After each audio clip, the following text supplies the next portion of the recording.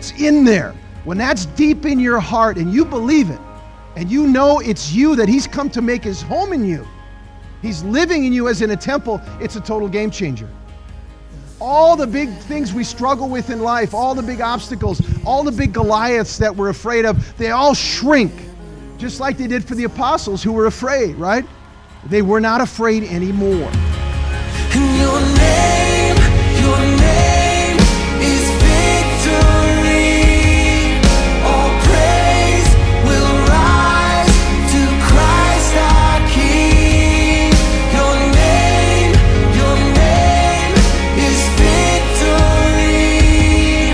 All praise will rise to Christ our King.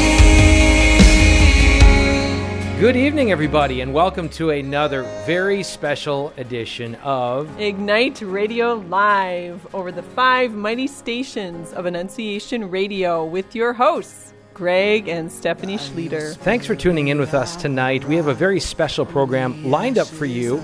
It is from our recent Praying with Fire conference, which took place on Pentecost. And we're going to share with you tonight the words of Peter Herbeck, who shares with us some keys to a missioned community.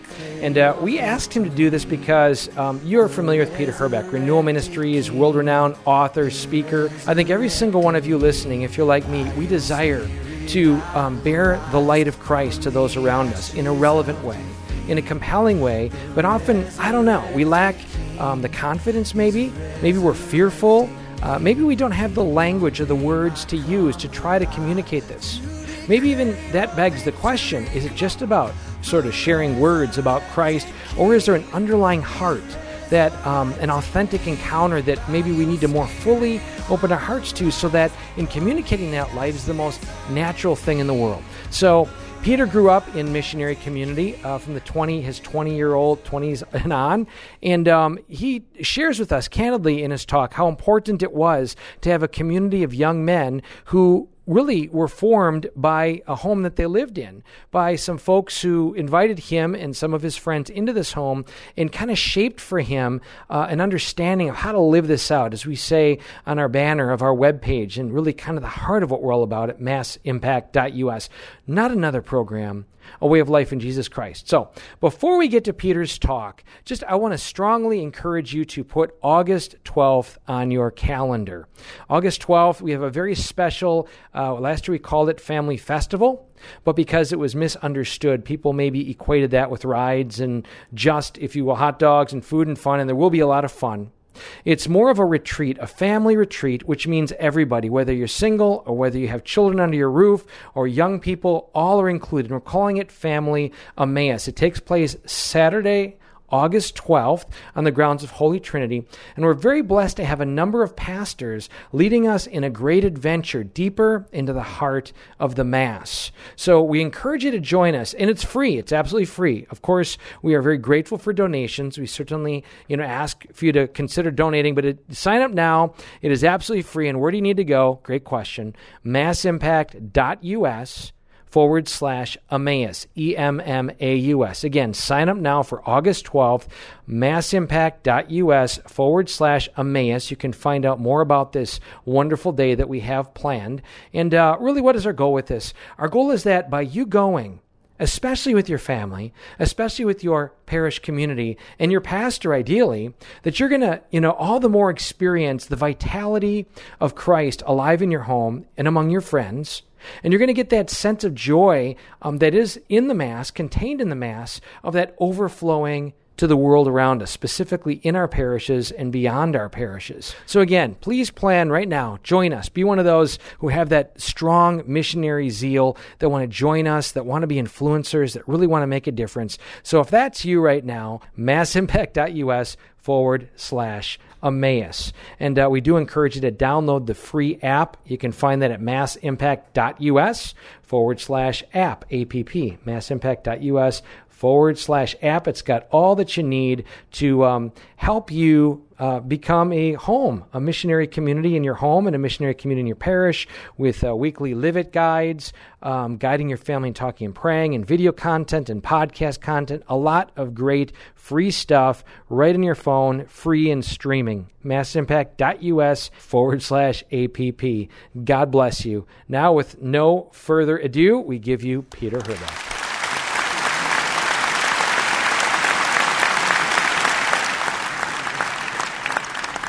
Happy Pentecost. It's great to see you all. And it's great to be here on Pentecost, which, you know, Pentecost is not just a singular event. It's, in fact, it goes both backwards and forwards. And it goes back a long way, all the way back to the Old Testament Pentecost. You know that, right? The harvest feast. And it was, the Holy Spirit was given on the day when 12 tribes, the representatives from the 12 tribes of the people of Israel were in Jerusalem to celebrate the Feast of Pentecost, which was a harvest feast. And it was a time when they also celebrated the giving of the law, the Ten Commandments, through Moses, right? God gave them to Moses. So the Holy Spirit on that day fulfilled both those feasts. How did they fulfill the harvest feast? How did the Holy Spirit fulfill the harvest that day?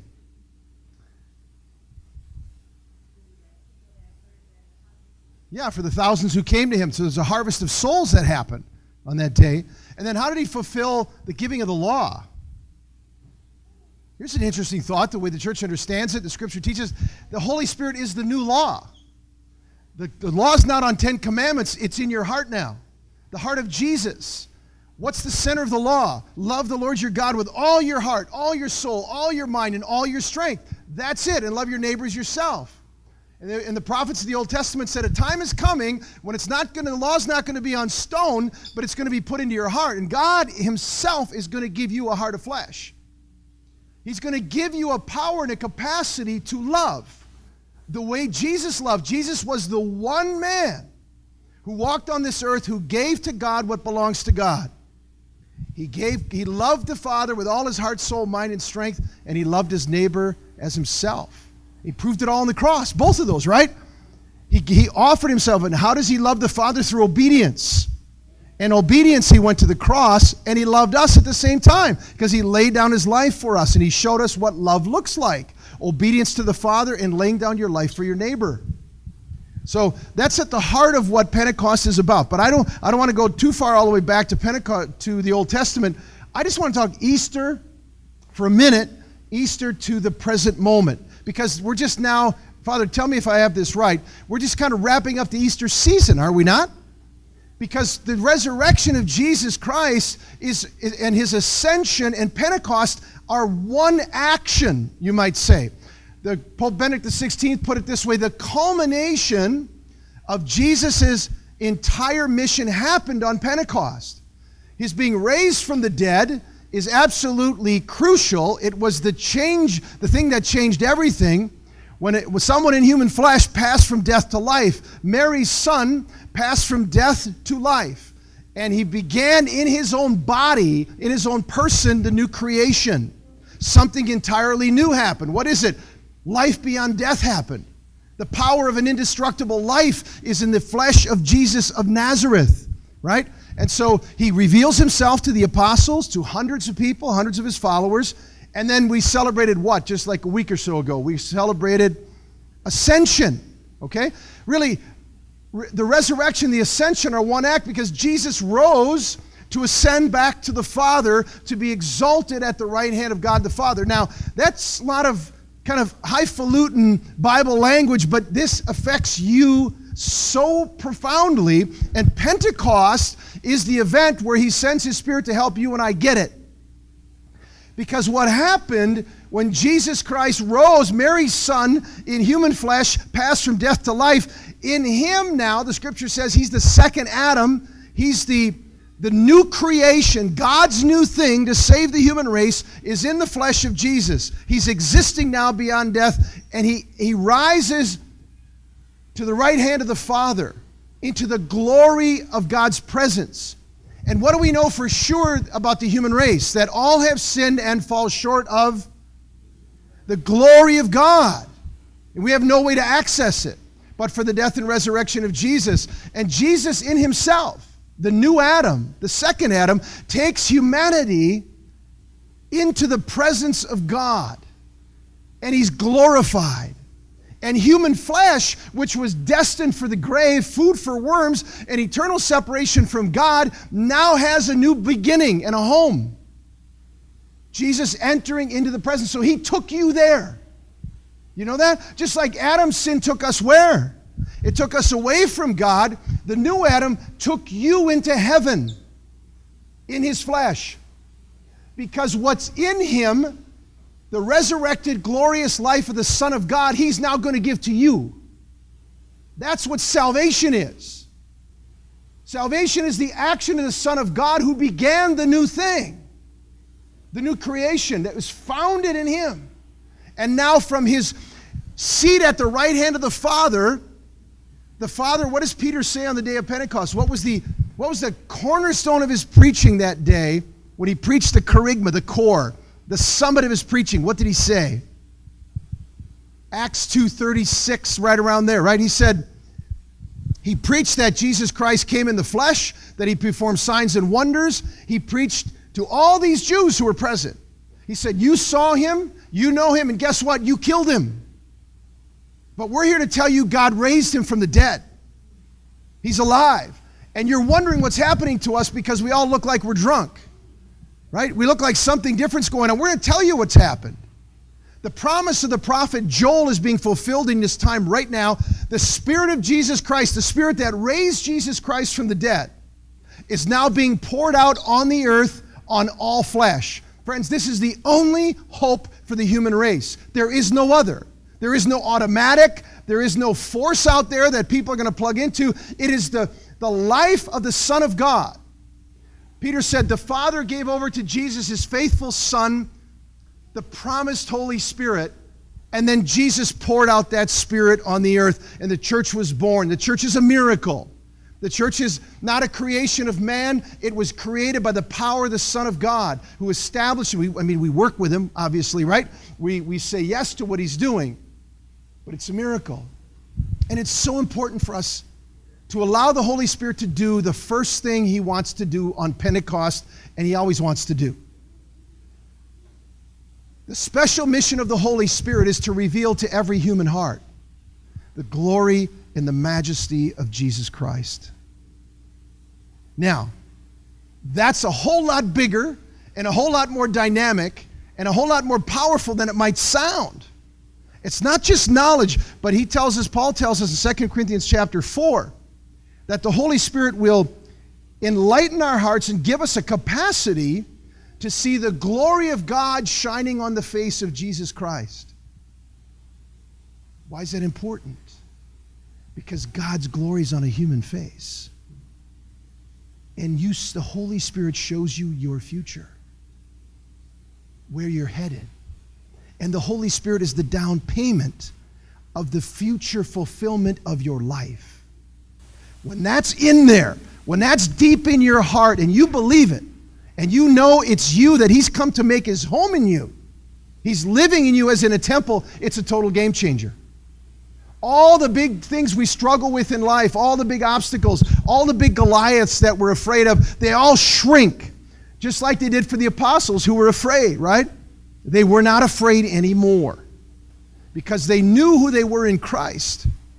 And so on that day, what we see, I want to get right into what Greg asked me to talk about in terms of community, because this community is tied to Pentecost. Why? Help me think. Catholics, help me think through this.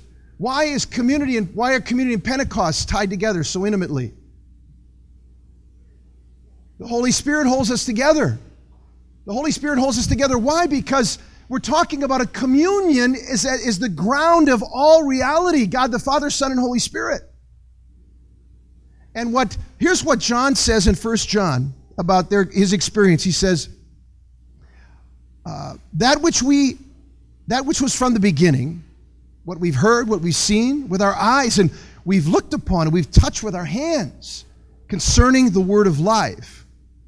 The life was made manifest to us. What's the life? What's the life that was made manifest? It's Jesus Christ risen, right? We've seen him. We've touched it. We're telling you about an entirely new life the earth has never seen, no human being has ever touched. And then he goes on to say, we saw it, we testify to it now to you. And we proclaim to you that the eternal life that was with the Father has been made manifest to us. The eternal life of God has been given to us. Do you know that God dwells in you? You know, Paul asked that question to believers. He said, have you forgotten who you are? Do you know that you're a temple of the living God? Do you know how amazing that is? Do you know how valuable you are? Friends, when we know that in our knower, it changes everything. It gives us freedom. It gives us identity. It gives us security. It gives us confidence now to risk the adventure that Christ is leading us into. And so John talks about it. He said, as a consequence of this grace that's come, he said, that which we have seen and heard, we proclaim also to you. For what reason? So that you may have fellowship with us. Koinonia is the Greek word, koinonia. What is God after? Fellowship. Koinonia. Why has the Spirit been sent? To gather a people into the family of the Father, Son, and Holy Spirit. He said, and our fellowship, listen how bold he is. Our fellowship is with the Father and with the Son. This is what we're bringing. This is what the Holy Spirit wants you to be a conduit of, a current of grace, and cooperate with what God wants to do, which is to establish a people in the earth who are living koinonia, who are living family-type relationships, brothers and sisters in Christ. This is the momentum of the work of the Son of God, the Father, Son, and Holy Spirit.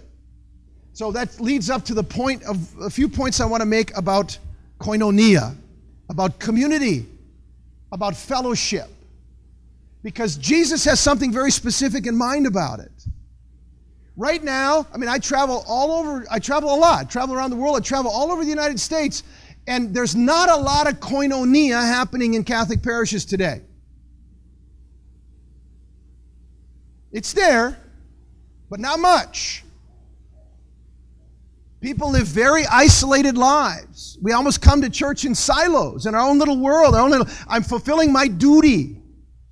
And for many people, the fewer people I have to talk to, the better. And for heaven's sakes, don't be a priest who stands up and says, now before we start Mass, turn to the person next to you and talk to them. It's like, wait a minute. That's not what I'm here for. I'm here to get it. I'm here to get, communion. Don't make me do all that touchy-feely, gooky stuff. Right? That's where we're at. And, confirmation, which is meant to be the moment when we come to maturity and as grown-up disciples, or at least mature disciples, we enter into the communion. And we take up our place in the communion. Because that's where we want to be. Why? Because we know who we are. We know Christ is leading us in His Spirit to have fellowship with the Father, the Son, and His people. That's where it starts. That's what He wants to do. But honest, Lord, how many Catholics have any awareness of that in their life? Seriously. And so parishes are often places of isolation, not much sense of community at all. And of course, people's lives are completely independent. They're not interconnected in family-type relationships. So right now, what we're witnessing is the church, and one of the reasons why the church is not being effective in impacting the culture is because we're not living in community. We're not living as a missionary in a missional community. So the first thing the Holy Spirit wants to do is for us to realize who we are and to believe it. So number one thing for a missional community is knowing the Lord and knowing He's a big God. Say with me, God is a big God. He's a powerful God. Do you believe that? Is He big enough to renew the church in Toledo? Really, Catholics? Are you sure? Here's even a bigger question. This is even huger. Is he big enough to use you to help renew the church in Toledo? I see the little mumbling going on there. Did you notice that? I don't know. Me? Really? Father Consuelo Mesa always says that the church just needs to realize again that she has an infinite capacity for regeneration. And it's not in her money, it's not in her art, it's not in her buildings, it's not in her property, it's in you. Literally, it's in you. Do you believe that? And the more you know it, the more you believe it, the more you'll come alive in your faith, the more your relationship with God's going to come on fire. And the more that happens, you're going to get freed. He's going to start moving you to take some risks. He's going to start moving. Here's John Paul II. He said, it first happens, the Holy Spirit reveals to us who Christ is and the gift. And then he said, the core of Pentecost, the Holy Spirit has come to create movement. What's the movement? To create movement. It means to get us moving. Right? To get us moving to do what? To proclaim Christ. This is why the church, as Pope Francis is trying to tell us time and time again, is an essentially missionary community. It's a community of missionary disciples. So you're a missionary. Now, my friend here is wearing an Ohio State shirt. And I'm from Ann Arbor. Okay? But we have a deeper communion than our football teams, right? But I'll tell you what a lot of men will do. A lot of men will bear witness to their favorite sports team. Right? I'm a man, I know. I know what I'm like, right? We'll talk till we're blue in the face. We'll rap with the brothers. We'll spend a ton of money to get there, right? We'll be thinking about the game all week long. We'll talk to people. We'll move heaven and earth to get to the thing we want to get to. Ladies, did you ever see that here in Ohio? Probably not in Ohio, right? I don't think it's a big deal in Ohio, right? And we have no problem identifying with that. And look what men can mobilize when they love something. Look what we can do. Look at the size of the stadiums we can build. Look at how much money we can come up with. Even in Ann Arbor, in the midst of 2008, when there was no money, we spent $300 million expanding a football stadium that really didn't need to get expanded. And I tell you what, the men were putting out their wall. You bet. Can I get my name on a brick? Can I be a part of building this temple? Can I just, because this is so fun. It's so exciting, right? That's where we are. I mean, I'm not saying loving your football team's a bad deal. I'm just saying it is nothing compared to the treasure that's in you in Christ. Nothing. Literally, it's going to pass away. And life is short. Okay, point number one. He's a big God. And that big God has made his home in you, right? And here's what he's asking you to do. What's that? What are you saying? Yeah. Yeah. And so he's come to you, and as the apostles talked about it, is he's come to be Lord. What did Peter preach in Acts 2? What was the culmination? He's Lord and Christ. Christ means what? He's the one filled and anointed with the Spirit. And he's the one in human flesh now. So he's the one who gives us the anointing of the Spirit. And he gives it to us for a reason. To make us come alive as sons and daughters of God, but to give us new hearts that love the Father and love our neighbor. And he gives us power now to live a different way of life. And so what Jesus is expecting of us, the apostles tell us, is that our passion now, as much as we love the Buckeyes or the Wolves, our passion, what makes us tick, is we want to bring our life under the lordship of Jesus. That is, we want to bring our entire enterprise, our money, our time, our energy, under his guidance. We now live for him. So point number two is the Holy Spirit makes us his disciples if we say yes to him. And so what is a disciple? A learner who does what? Who imitates Jesus.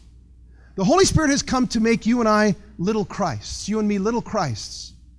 And the whole purpose of our life now is to follow him and to conform our life to him. And so John Paul II put it this way: what's a disciple? Radically committed to prayer, radically committed to community, and radically committed to mission. What did Jesus do? Jesus was up, Jesus was in community, and he was out with mission. Say with me: up, in, out. Say it again: up, in, out. Up, in, out. Let's say it. Up, in, out. It's a simple way of saying what the Holy Spirit wants to produce in us. And so what we want to be is just what He was. We want to be someone sent, and we're sent by the Spirit, who imitates His life. And Jesus came to do what? Here's the third point. A community in mission has a common vision. What's the common vision that we have? This communion in mission. What's the vision that's at the heart of the mission? What's that? Be with Jesus. Anybody else? What did He say in the Great Commission? Go make disciples. He didn't say just you be a disciple. You make sure you get to church, make sure you're praying every day, but you are called to be a disciple maker. Did you know that? Every single person here is being called in maturity in Christ, and the call to become a missional community is the realization in our head and in our heart that we've been empowered by the Lord, and now we need to be equipped to be able to join Him, because this is what He's doing, to join Him in reaching others and bringing them in and helping them become disciples. Does that make sense? Everybody just kind of went, like the air just went out of the room when I said that. Right? We get the part where we're called to be holy personally, and we want to do that. And we want to be kind and good. But the idea that what's at the core of our call as disciples is to do just what the disciples did. Jesus discipled them. He taught them how to lead others to Him. And then they went and taught other people how to lead others to Him as well. Now, we're not all the same. We don't have all the same gifting. We don't have all the same responsibilities. But that's all of us are connected to that. That should be the beating heart of the mission of the Catholic Church. That's it. This is why the popes, they can't say enough of it. Archbishop Vigneron just gave a beautiful letter last night, followed the synod, a 40-page letter for the vision of the diocese, and that's it. He said, we're not healthy because we're not making disciples. And we're not making disciples because most of us are not yet disciples ourselves. Right? So, I just want to give you some practicals about how some of that was worked out in my life and what I'm so grateful for. I mean, I grew up in a good Catholic family, so something happened there. Catholic education. And here's what the Catholic Church is strong on. Information. We're loaded with really good information. But what's needed to make a disciple is you need information, you need imitation, and you need innovation. Say that with me. Information, imitation, and innovation. I went to seminary for 4 years. I got a Catholic philosophy degree. I got a master's in theology. There's a lot in my head. I love theology and philosophy. I read it all the time. I'm teaching a class at the seminary right now. So I got a lot in my head. But just because I got a lot in my head, it doesn't mean I know how to disciple someone. I can pass on information, but something more needs to happen. For me, I was kind of awakened to that when I was in my latter part of my college years, and I was invited to live. One of my professors, who had a wonderful family, a very dynamic guy, was a disciple maker. And he invited me to come and live with his family. And he had his lovely wife, Kathy. His name was Dr. John Burry. His lovely wife, Kathy. They had 4 kids, and they had 9 singles living with them in their house. They had 4 boys under 6. And they had top floor of the house is where the 4 women slept. And then Kathy and John and their kids were on that floor. And then we all had the common floor, the kitchen and everything. And then we had 5 guys sleeping in the basement in one room. We had a triple bunk and a double bunk. Okay?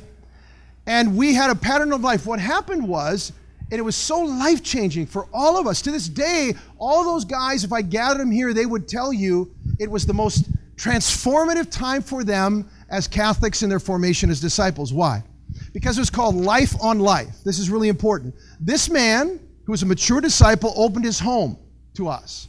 And we loved it. We played ball in the dry. He was a great college basketball player in his day. We had a lot of fun. But we watched him and lived with his family. We all had jobs. It wasn't like we weren't working. But we watched how he related to his wife. We watched how he raised his boys. We watched how he taught them how to pray. We watched them. He said, come with us. Come here. Sit with me. Sit with us. We're part of all of it. We watched him discipline his children in a godly way. We watched him deal with family conflict. We watched him create a domestic church. We watched that man bring Jesus to the center as the Lord of that home and that household. Then we'd meet with him one-on-one. Periodic, like once every 2 weeks, we'd meet with him one-on-one, just for an hour at his house, in the backyard or something. How's it going? What's happening in reading Scripture, Pete? You know, what's happening in your prayer time? Are you having your prayer time? Let's talk about what God's doing with you. What are you doing with your, I better not forget this. What are you doing with your finances? What are you doing with your time? What are you doing with your talents, Pete? What do you think God wants you to do? Are you asking? You know? And I had a guy to talk to. I mean, I was a 20-some-year-old guy who had a lot of information in my head, but I mean, I just needed help about how do I bring my life under the lordship of Jesus Christ? How do I actually live like a disciple? You know? And then he said, I want you, he told other guys, I want you to reach your friends.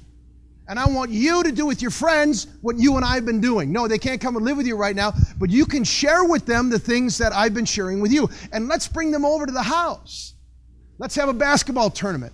Let's have cookouts. Let's celebrate the Lord's Day. One of the things we did was we set apart Saturday night to Sunday night and made it really special. And he taught us how to do it. How did they do that? And they taught their kids, and I did this with my kids. And young people lived with us, and it was life transformation. What we did was, when work was done on Saturday, all the chores were done and the rest of the stuff, it was dinner time, we'd all get showered up, we'd all put on really nice clothes, we'd have a really nice meal, and so all of us, the 9 of us singles in the family, and then we'd always bring guests. And the house was packed with people. And we'd have a meal together. And you share a meal. Remember, there's like 4 spaces. You see this in sociology. Jesus worked them all. 4 spaces that human beings live in. Public space, which is like Mass on Sunday, a big crowd or a ball game. Public space. Social space, which is more like, today they call them connect groups, like 30 to 50 to 60 people. Personal space, which is Jesus had around him 12 disciples. And then intimate space. Jesus had, who are the 3 that were with him the most, right? Peter, James, and John. All touching different levels of human life. And so, where the church is effectively being missionary, they're living in community at some level, and all these levels of social space and interaction, there's an intentionality to it. We met with John regularly. We had men's group together. We shared our lives. And what did that mean? Accountability. Get your life out there. And John showed us how to do it. He said, look, you have to know you're loved here. And John led the way. And you can trust that you can take the mask off here and you can put your heart on the table. Because nobody's perfect. Every disciple is on the way, right? And when you come into church, it's a place, unfortunately, where people hide who they are oftentimes. Because we're ashamed, we're wounded, we're lonely, we're isolated, we're broken, we fail. And we keep that all to ourselves and maybe to the priest behind a curtain. Other than that, we generally don't talk about it. And you don't really get to community. You don't start living and experiencing the life of Christian community and the provision God wants for you to lead you to freedom and security and the knowledge that you're loved. You know you're loved because you put everything on the table and they're still there looking at you and saying, you're amazing. You're an amazing human being. Okay, you did that. Repent, we're with you. Guess what? Look what I'm battling with. I can't stop talking about people, I still can't forgive that person for how they hurt me. Blah, blah, blah. Whatever these issues are, they're on the table. So there's accountability that's right at the heart of it as well. And most Catholics don't know, they've never had an experience like that, ever. Maybe they pay a therapist, and that's where it can happen. What, I got like 5 minutes left, something like that? Okay? All right, so I know I'm kind of, I preach more than I teach, so it's a little bit the numbers are a little bit. Yeah. So, intentionality. Information, imitation, innovation, right? Life on life. Jesus did life on life. People lived with him. They saw him. Life in community. He lived among others. And life on mission. He shared it together. So what does the Lord want to do? He wants to do the same thing with you. He's doing it with you. It's already happening here. But he wants to take you deeper into it and help us to be able to open our lives even more. So there's a serious intentionality to it. The commitment. Here's something that's really hard for modern Americans.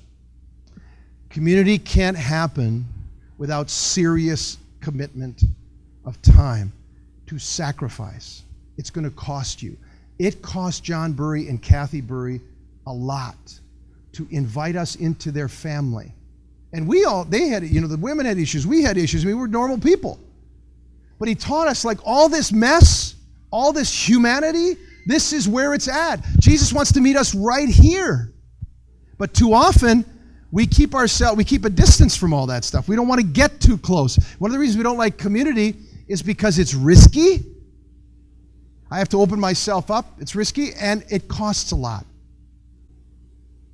And we looked at each other, and we often talked about this. John said, look, if you guys want to come on this adventure, it's going to cost you.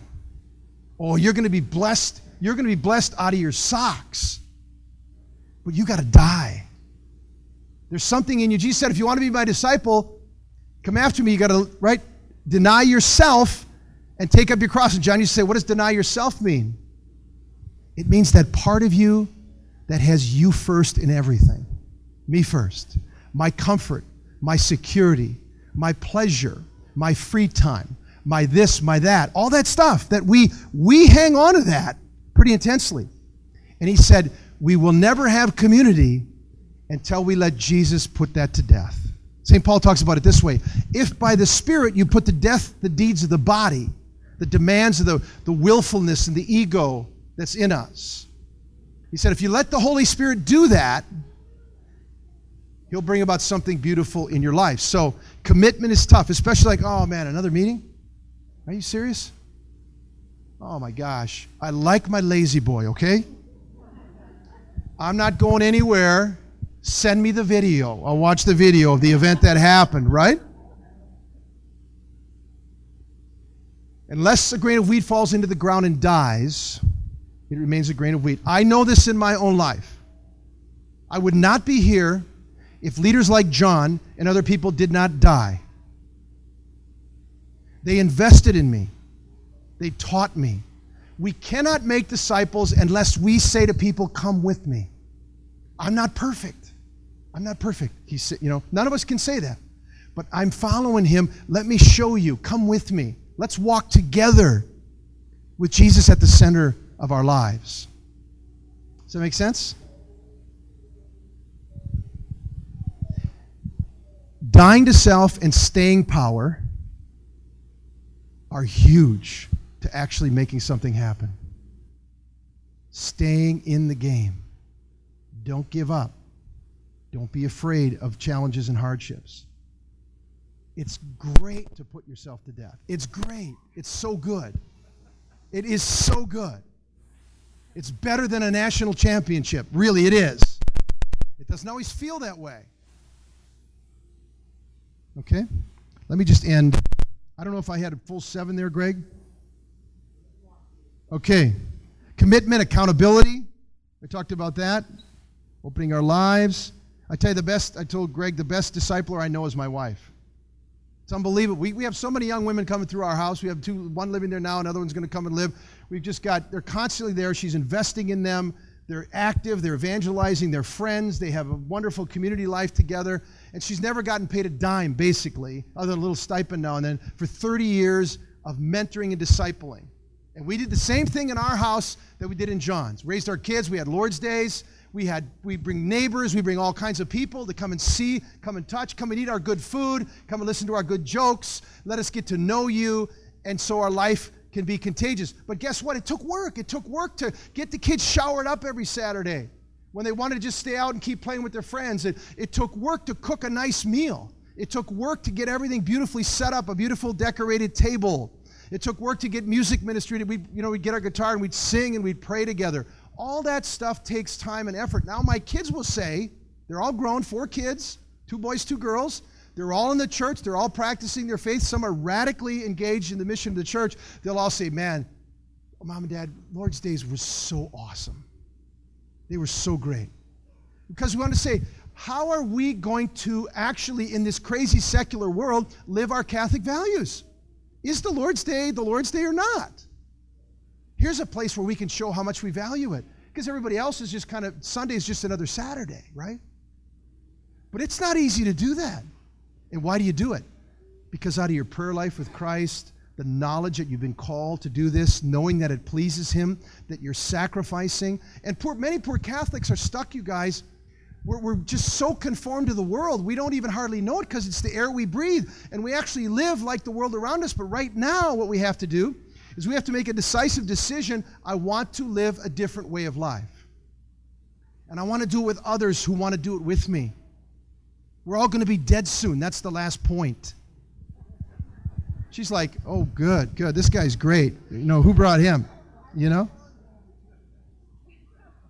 Time is short. We're going to be before the Lord soon. It doesn't matter how old we are, how young we are, you have a role to play. You have an important role to play, and you have something to give. The Lord's doing something with this community. Greg and the family have a real vision. You guys, your board, you guys have a vision of exactly what the church needs. Missional community starts in the home with mom and dad sacrificing, putting Jesus first, loving Him, raising Him, and including other people in it, and then bringing this family of families together and hopefully bringing more people to it. But remember, the last thing, the challenge. Let me read from, I'll end with, any of you know who Jean Vanier is? You ever heard of L'Arche Communities? He's a guy, he was the son of the Governor General of Canada, a very gifted guy, and he ended up forming community with mentally handicapped people in houses. And he's an amazing guy. And I just want to read a couple things he says about community. We're made for community. We're made for relationship. Each and every one of us is a deep loneliness. He calls it a wound. It's part of the fall. It's part of what the Lord's trying to restore. And he said we have to realize that this wound of loneliness is inherent in the human condition, and that what we have to do is walk with it instead of running from it. We cannot accept it until we discover that we are loved by God just as we are, and that the Holy Spirit, in a mysterious way, is living at the center of that wound. It gives us the courage to risk. And then he says this, each person with his or her history of being accepted or rejected, with his or her past or history of inner pain and difficulties in relationships with parents and others is different. But in each one there is a yearning for communion and belonging. But at the same time, there's a fear of it in us. Love is what we want, yet it is what we fear the most. Love makes us vulnerable and open. But then we can be hurt through rejection and separation. We may crave for love, but then be frightened of losing our liberty and creativity. We may want to belong to a group, but we fear a certain death in the group because we may not be seen as unique. We may want love, but fear the dependence and commitment it implies. We fear being used. We fear being manipulated, smothered, or spoiled. He said many reasons we fear. We are all so ambivalent toward love, communion, and belonging, but it's our deepest desire. It's our deepest desire. Here's the challenge for the Catholic Church in our day. Do we want to follow the Holy Spirit into the depth of communion that's anointed by the Spirit, a communion of missionary disciples who are learning to love at a deep level and to extend that love to other people who are longing for the very same thing, but they're filling it with a million distractions? Amen? Okay, that's it. Let's pray. Yeah, okay. Let's pray. In the name of the Father, and the Son, and the Holy Spirit. Amen. Father in heaven, we thank you so much that you've made us a family. And you made the church a family of families. And there's so many in the family who the family's so dysfunctional in so many ways. And we sense you calling us, and on this day of Pentecost, we welcome the Spirit who has led us into communion with you. That your heart beats and the heart of Jesus beats for all those who are outside the communion. And Lord, we know you want to send us. And if you'd like, friends, you can just pray with me. Lord Jesus, I ask you on this Pentecost to fulfill your purpose in my life. I give to you all my days. They belong to you. Help me build a community of missionary disciples. Teach me how to become a missionary disciple. I give you my fears, all my questions, and I say yes to you. Mother Mary, spouse of the Holy Spirit, pray for us. Amen. Your name is victory.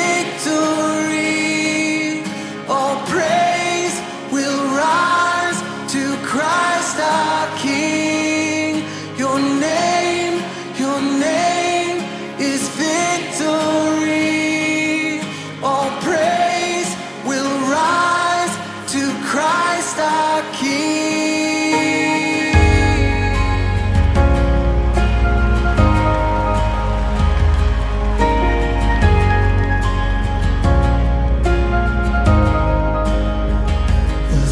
That held us now gives way to him who is our peace. His final breath upon the cross is now alive in me.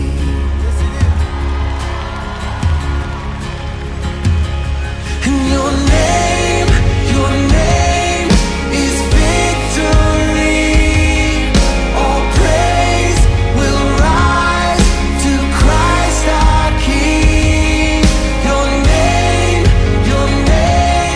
is victory. All praise will rise to Christ our King. Yeah.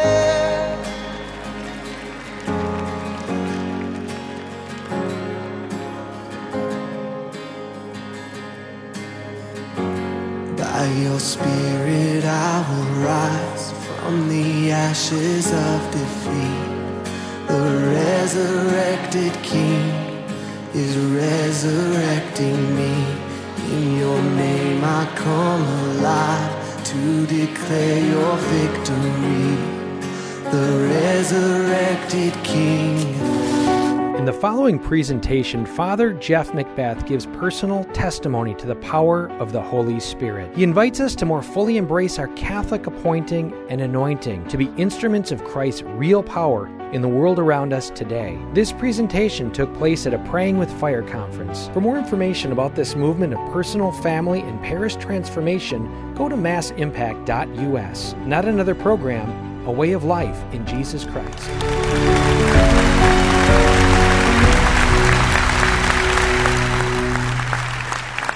Catholics, we believe all sorts of outrageous things. And by outrageous, I don't mean, ridiculous, just wondrous, fantastic things.